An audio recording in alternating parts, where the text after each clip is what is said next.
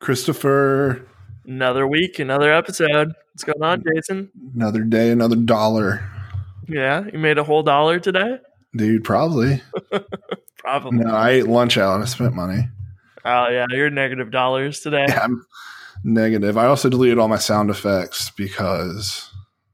Oh, man. I was looking forward to which weird ones we're going to hit today. I didn't have enough prep time.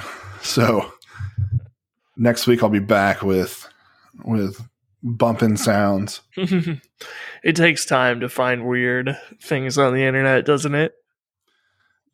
Quality weird things. So we had last week when we finished, we said we'd do Ruby trivia or have a guest this week. And our guest for next week, I was talking to her and she was like, yeah, I'll be there on the 14th. And I was like, great. And for some reason I thought that was today. So like I didn't plan any Ruby trivia. And then she was like, no, remember it's next week. And I was like, oh, I'm an idiot. So we're doing neither of those things today. But I think we've compiled a list of good things to chat about. Yeah. But before we do that, how's your week? Oh, my week's been long. I've been doing accounting things, QuickBooks, and PayPal and stuff. Not my favorite. Not fun when QuickBooks randomly just doesn't import, 4 transactions here and 5 over there, and you're reconciling things and things are just straight up missing. It's kind of the worst thing in the world. So, do you have it like export from Stripe into QuickBooks? No, not for Stripe. I have it just deposit or it keeps track of the bank deposits. And then at the end of the year, you add an adjustment into your register to include the fees that you had paid as an expense. Okay. Even though they're not included, you want to include those fees as revenue as well, because that's technically what you got as revenue. You just didn't see it in your bank account. And then you want to have them same amount marked as fees so that you have more expenses and you're more accurate in your accounting. And then PayPal integration does that automatically and includes a line for your sale and then a line for the fee. But I don't know why. There's just transactions missing. And then I go to reconnect the PayPal thing or to change the settings and maybe rerun it and see if it'll find the missing ones. But of course, that just doesn't do anything. It has me try and reconnect, and then it gives me an error that I'm already connected when I click on settings. So, clearly some pretty bad software right there. I got an email I did my taxes with TurboTax because the 1 year I used an accountant, everything got messed up. Cool. And so I have 2 entities, I guess. I have my side income, which basically stopped when I took the Podia job because I stopped doing consulting. Mm-hmm. And then Southeast Ruby, it's an LLC, but it just passes down to me. Right. And so I literally I got an email from TurboTax. It's like, you want to start your taxes? And I was like, yep. So I started them and put all my numbers in, it's set for what I'm going to make this month. I had my paycheck and I feel good about that. Hopefully when January rolls around, I can just hit file. Man, that's nice. Yeah, I wish mine were that easy, but do you, so for you have, so I don't know why we're getting into this, but why not? So, you have individual subscribers. Do you in QuickBooks treat those as individual invoices, or do you just from Stripe say this is the lump sum that I made? Yeah, that's what I'm doing with Stripe is just the lump sum thing, but the PayPal integration is individual. So the Stripe stuff's pretty manageable. You just check and see, do the numbers every day because they only do 1 deposit per day. It makes it easy. So then you're like, okay, this number matches the number in my bank account. Easy. Then your PayPal stuff is literally every single person recorded twice because you get the fee included in there along with what you made. So that is, many records per day. which ends up being quite bare to go through and just read through these lines, and you're getting cross-eyed as you're trying to match them up, and then you get to one that's missing, and you're like, why is this month off by $57 and whatever? That's weird. It's so annoying. It makes me just want to, go start a freaking accounting software business. I just don't have time for it. I got down to my expenses for like my side business, air quotes, and I was only off by like $15 in what QuickBooks said and like what my like record keeping matched up to, and I was pretty happy with that. That's pretty good. Yeah. Yeah, And it's not my favorite thing to do. But it's also one of those things too that's like, it costs so much to have someone do all this for you. So it's like, I don't really want to do that either. But at a point, I guess it becomes worth your money to have someone else deal with it. So I don't know. I actually really like doing it. I don't know why. I've always like I consider that like kind of like an organization project. And that's like right up my like OCD alley. I really like it. Nice. Yeah, I mean, I can see that. I would rather spend my time, doing that on code instead of Sure. It's like a break from code for me. Yeah, that's a great point. The other thing that's like I kind of like gamify it. So like I always put in my income first. Like that's how they walk you through it anyway.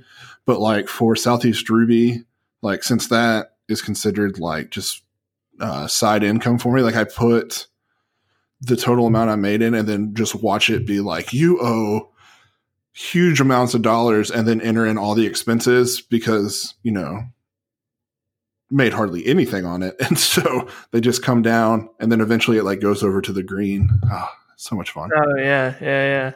Yeah. Anyway, I don't know. I'm sorry. I don't know how we got on that.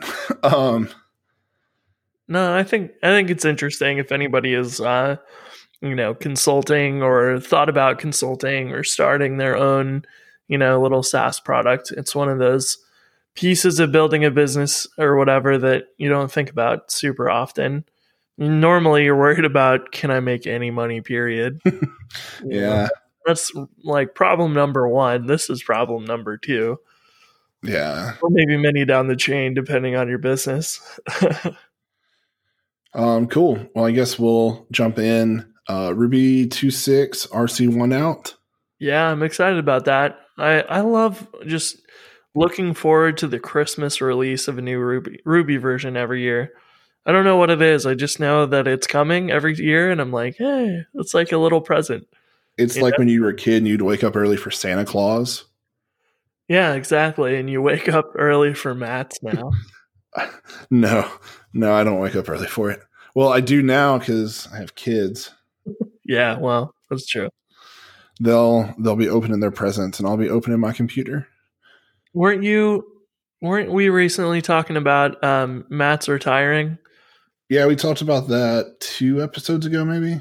Yeah, it still seems so strange to me, thinking about the sort of creator of Ruby leaving Ruby. It's fascinating. It sounds so far away, but at the same time, it's not really that far away. Like it's less than 10 years, like from his like ballpark number he threw out, which was like 2025, I think. Yeah, that's so fascinating. I'm curious to see how that stuff begins to transition as we go.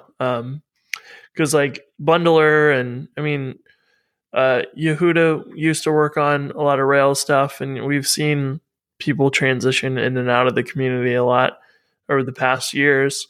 So it's interesting to see something that big. Imagine DHH passing on Ruby to some other primary maintainer. That'd be fascinating. Yeah, that's really fascinating to think about. I don't really want to speculate that because that would be like a whole conspiracy episode, like of what ifs. But yeah, it's fascinating to think about. Yeah, it's like what are the things you have to worry about at that level? Because you want to keep the philosophy going. That's probably the main concern these creators would have is, can I find someone to replace me that has the same or very similar philosophy? Because that was the whole reason that those things became popular in the first place, you know?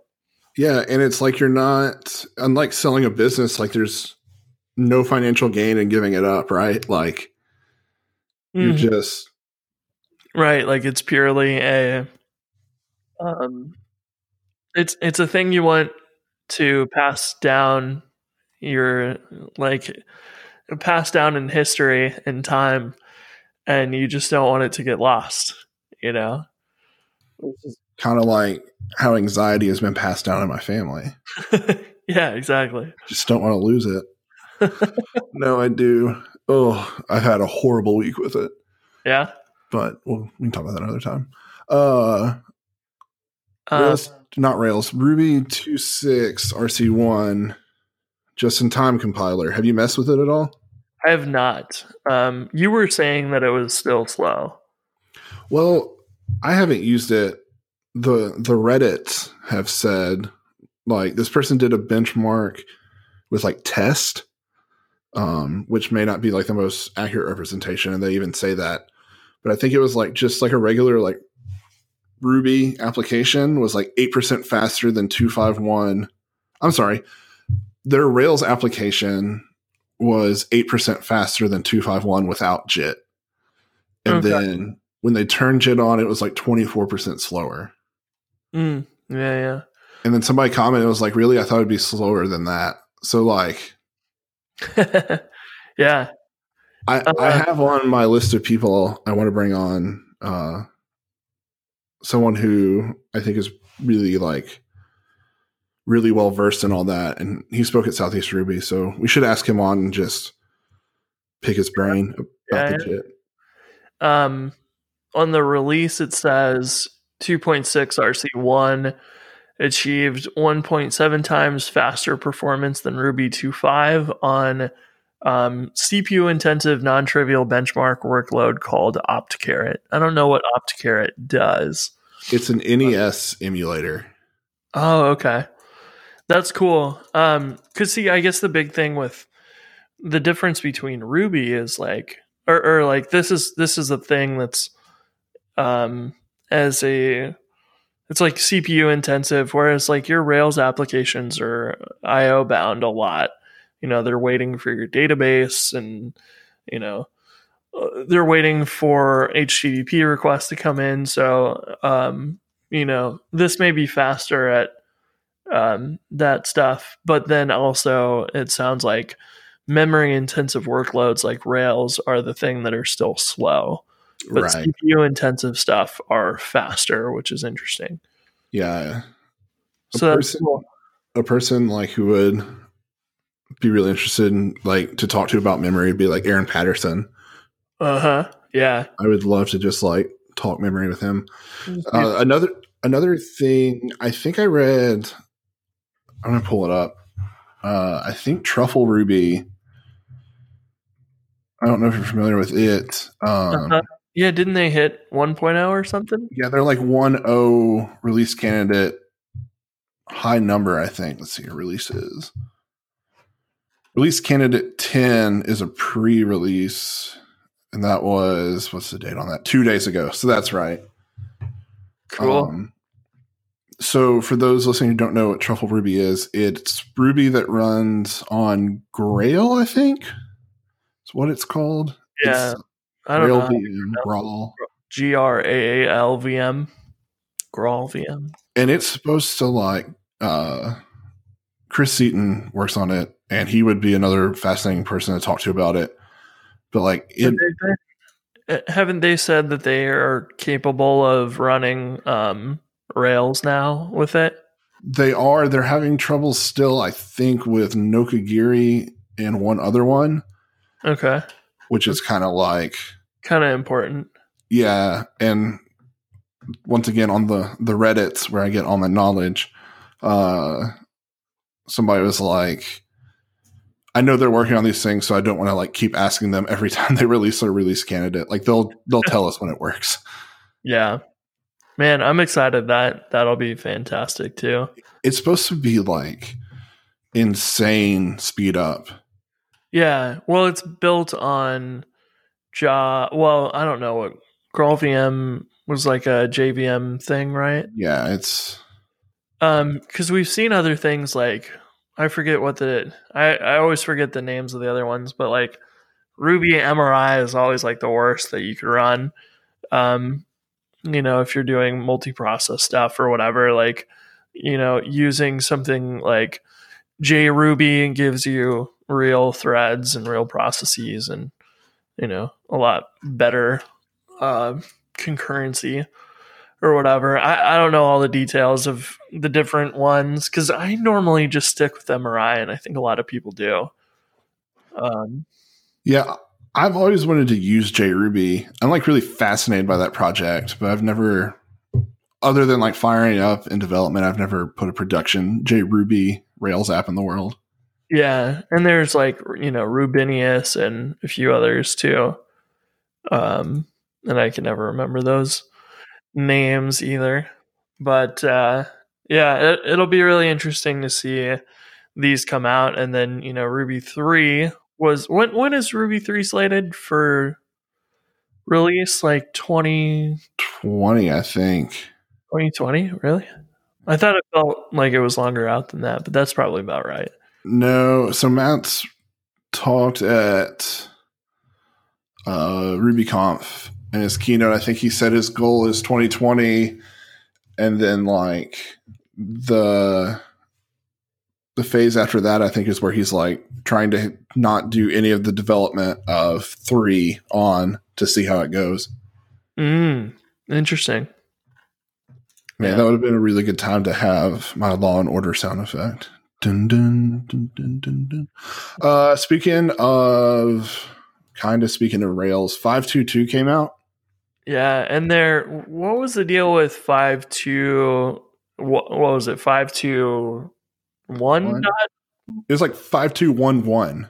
There was like Rails 5.2 had a regression or something in that security release or whatever. I can't remember exactly, but it came out and then it was like, yeah, we're gonna release another one pretty much right away. This is supposedly the first release of a Rails like version that uses like a change log for the whole project, so you don't have to go to each like active support, active model, active record. Oh, okay. You can just go to the release on the like Rails. Oh yeah, they got them all on the releases page. Yeah, that's just nice because that was always my thing. I'll just click and open up 7 tabs and look at the changelog for each of these independently. Olivier, I think he runs keepachangelog.com maybe. Yeah, create and maintain. I imagine he might have had something to do with that, but cool. Yeah, great. I don't see anything like overtly exciting. I couldn't. Yeah, this looks like just extra fixes and little small things here and there. But the one before that was actually a security release, right? Right. And that was what was that issue? It was a Rails 5. Yeah, active job vulnerability.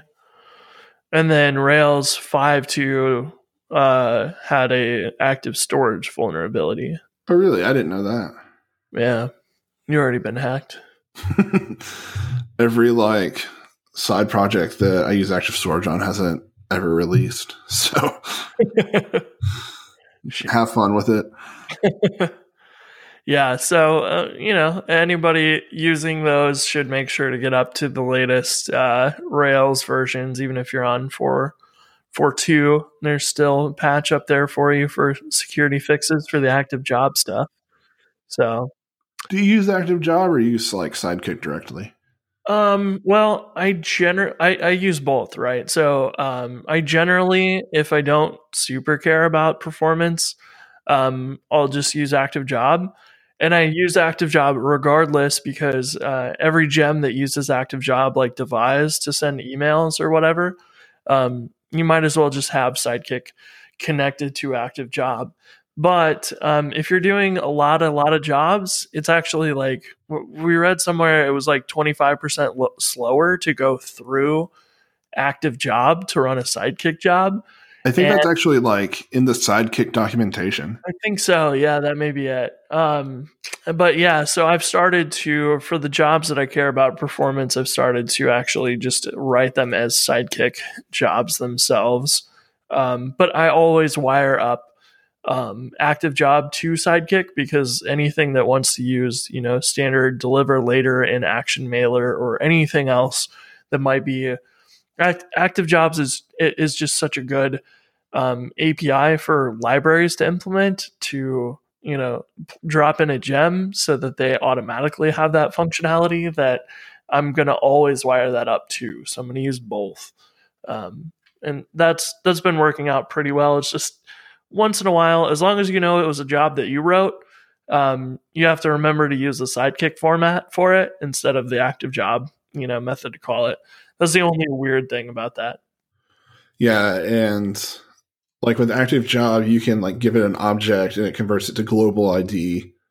Mm-hmm. Where I think like with Sidekick directly, it doesn't do that, right? Like you actually have to just give it a raw value and then like look it up in the job if it's a database record. Yeah, it's JSON like serialized or whatever. You could also pass in, I guess, the global ID, like signed ID or whatever. Yeah, I guess you could do that. But I think it's just it effectively ends up being the exact same thing as saying, here, I'll give you the ID, you look it up from the database. So I don't know that it's significantly different, because the nice part about Active Job is it pulls it back out later and, verifies that it exists or whatever for you. So you don't have to do that. But yeah, because Sidekick just sends the data directly to Redis and serializes it, so you don't get the benefit of global ID or anything like that. Another thing that we didn't talk about last week that I didn't realize we didn't talk about until after the show. So AWS Lambda now supports Ruby, and this would be like a great place to have like a cheering sound, because like, though I don't expect to like just give up everything and like go serverless, I want to experiment with it, and like I don't mind using like Node or something for it. But it's like, man, this would be great if I could just like write this in Ruby. Yeah. So have you seen Ruby on Jets? No. So Ruby on Jets, I don't know when they started development on this, but it's a Ruby serverless framework that has scaffolds, it has jobs, it has the API pretty much is exactly like what you see in Rails, and it'll run on Lambda and stuff. It looks like they even have some screencasts too, so that's something to look into if you want to fiddle with it, because it is it got announced like a couple days after the AWS announcement, and so I don't know if they almost had to have been working on this ahead of time or something. It was too quick of a release otherwise. This is awesome. Yeah, it's pretty cool. And depending on what your free tier is on AWS or wherever you want to go serverless, like you potentially can run your app for pretty darn cheap on there. You'll probably still need a database somewhere and whatever, but it's a cool option for sure.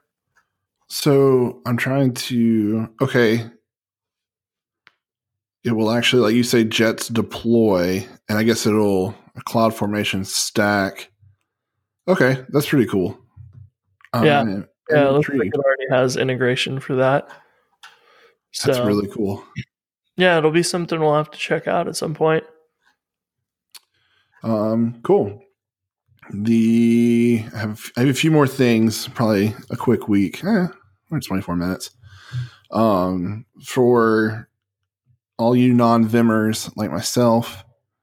Boo! Oh, get out of here. I use VS Code, and recently I started using two machines. I have a desktop now and then like a MacBook Air. And there's this plugin that sounds like so ridiculous, but it's so great. It's just code setting sync, and it syncs all of my like extensions and themes and everything. So like I just go to my other computer and hit like Shift Command like D or something like that for download, and it just sets up my VS Code environment, and it is wonderful. Huh, that's cool. Yeah. You don't have to make your dot files repository and maintain all that. Yeah, it's like it relies on like GitHub Gist, I think. So like, do you have to have an account or something? Where does that, like, how does it know which one to download? it actually asks you for like, you authenticate with GitHub with it, and then okay, give it is it Gist or Gist? Gist. Yeah, cool. Like GIF or GIF. Yeah, I guess that's why I'm all tripped up here. You just give it like the ID to the file it generates. Yeah. Okay, that's cool. But quick shout out whoever made that, because that's like one of the things I was worried about, having two machines, and so far so good. Yeah. I've got a dot files repo on GitHub that I keep all my configs in, and then if I modify it on one, I just git pull on the other machine, and I've sim linked my files, so then I get the new version of that pretty much automatically, which it comes in handy. So it's kind of similar concept. They just like automated it inside of VS Code, it sounds like, which is pretty sweet. Yeah, it's nice. For us on what's the word I'm looking for? Enlightened people. Yeah. Every time I try Vim, I like give up after like the longest I've made it's 5 days, and then I went back to like I was using Sublime at the time, and I went back and I was trying to do Vim codes in Sublime, and I was like, I know like Sublime has a Vim mode, but I was like, no, I'm just done with it. But I kept trying to do it, and I just had colons all over my code. So. Yeah. When you go back and forth between stuff like that, or even programming languages, you end up like making a bunch of typos all the time because you're used to one thing at that point. Yeah, the last time I tried to use Vim was when I was like recently like 2 weeks behind on a project, and worst time it was awful. I was like, no, like finally I was like, what are you doing? Like you need when you're like 2 weeks ahead on a project. That's when you start Vim, not when you're behind. Maybe like during Christmas break I'll try it again. Yeah, there you go. It'll be your Christmas gift to yourself. Yeah, I would like to say that it would be like cheaper than buying like a physical gift, but it'll cost me so much time, and it will be more expensive. Yeah. It'd be better like just buying a bottle of like whiskey. Last thing we'll chat about. You released something into the world today, and I think just before we recorded, actually. I've been talking about it for long enough. We've been talking about the Tailwind CSS JavaScript components for, I don't know, a long time, and I've been working on them. I hadn't actually pulled stuff out yet into a node module because I wasn't really sure what all would need to be done for that.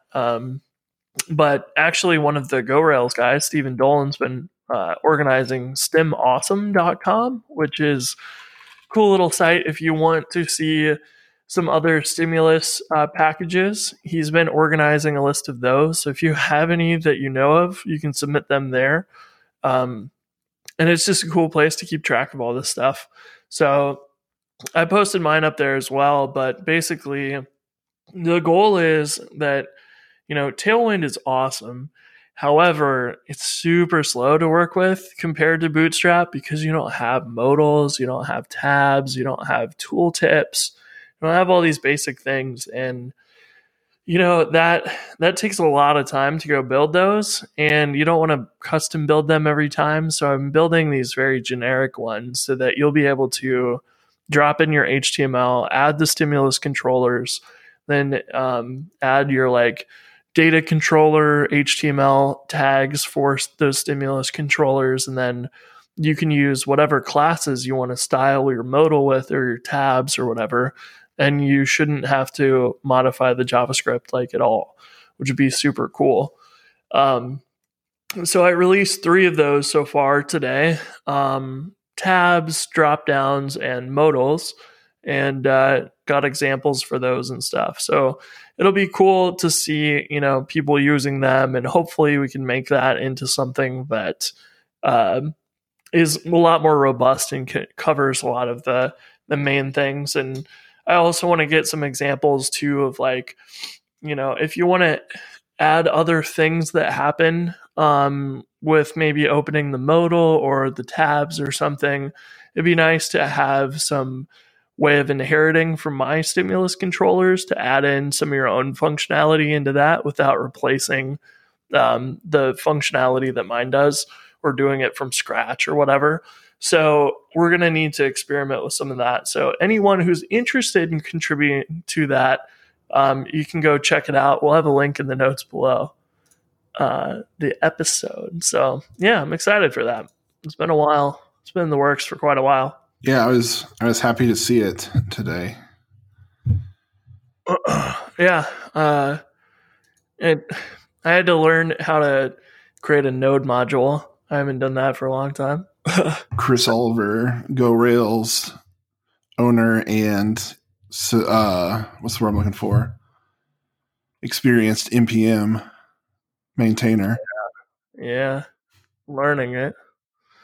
Yeah, it's pretty cool though. It's not super complicated. There's a little bit of weird stuff of like, it's similar to building a gem, but you have to go define your package.json, and there's a lot of extra weird things you need to do in that. And then, you're compiling these JavaScript modules that you might want to write ES6 or TypeScript in your JavaScript for development, but then when you release a package, you actually need to build a compiled version of that. So it's kind of like, I guess it's sort of similar to the C extension functionality of a Ruby gem, but you got to do this with your JavaScript to make it compatible. Do you run it through Babel when you get ready to release it? Yeah, you run it through Webpack, and so you got to define your Webpack config and all of that stuff. One of the things we need to add is like if we add a JavaScript tooltip thing in here, because I don't think we're going to build one from scratch. I think we'll use like Tippy. Tippy we can import, but we also need to import the CSS from it. So we're going to kind of like be a middleman to import Tippy's CSS and then just export it, so you can import it from the Tailwind CSS stimulus components package. Probably could have picked a shorter name for this, but no, it's perfect. Oops, I have a typo in the README that I need to fix. Well, cool. But yeah, it'll be nice to have that. Hopefully more people will contribute to it, and we'll have a lot more components finished at some point. I think it'll be nice if we can get this up to something comparable to what Bootstrap has. So we're getting there. There's a few, and there's probably bugs with like modals are a pain in the butt to do cross browser. So there's probably some fixes people will need to add for that. I've tried to test it as best I can, but yeah, I haven't dude, Internet Explorer or anything. Chromium is about to take over the world. Do you see Microsoft is going to build their next browser with Chromium instead of whatever they came up with for Edge? Really? That's interesting. Yeah. It's like, it sparked some debate though, because I guess people don't consider Safari a browser for some reason. But everybody's like, it's coming down to like Chrome is just going to be like the player, like kind of, I guess how IE was back in the day. But I don't know. I use my little Safari WebKit browser. You don't use links in your terminal, just a text-only browser? No. Have you? This is a weird question. Have you ever just like disabled JavaScript and browsing? A long time ago, yeah, but I haven't done that in years because, well, the internet's not really usable anymore like that. That's the reason I did it. I was like, how broken is my stuff? And it's not horrible, but it's a weird experience without JavaScript.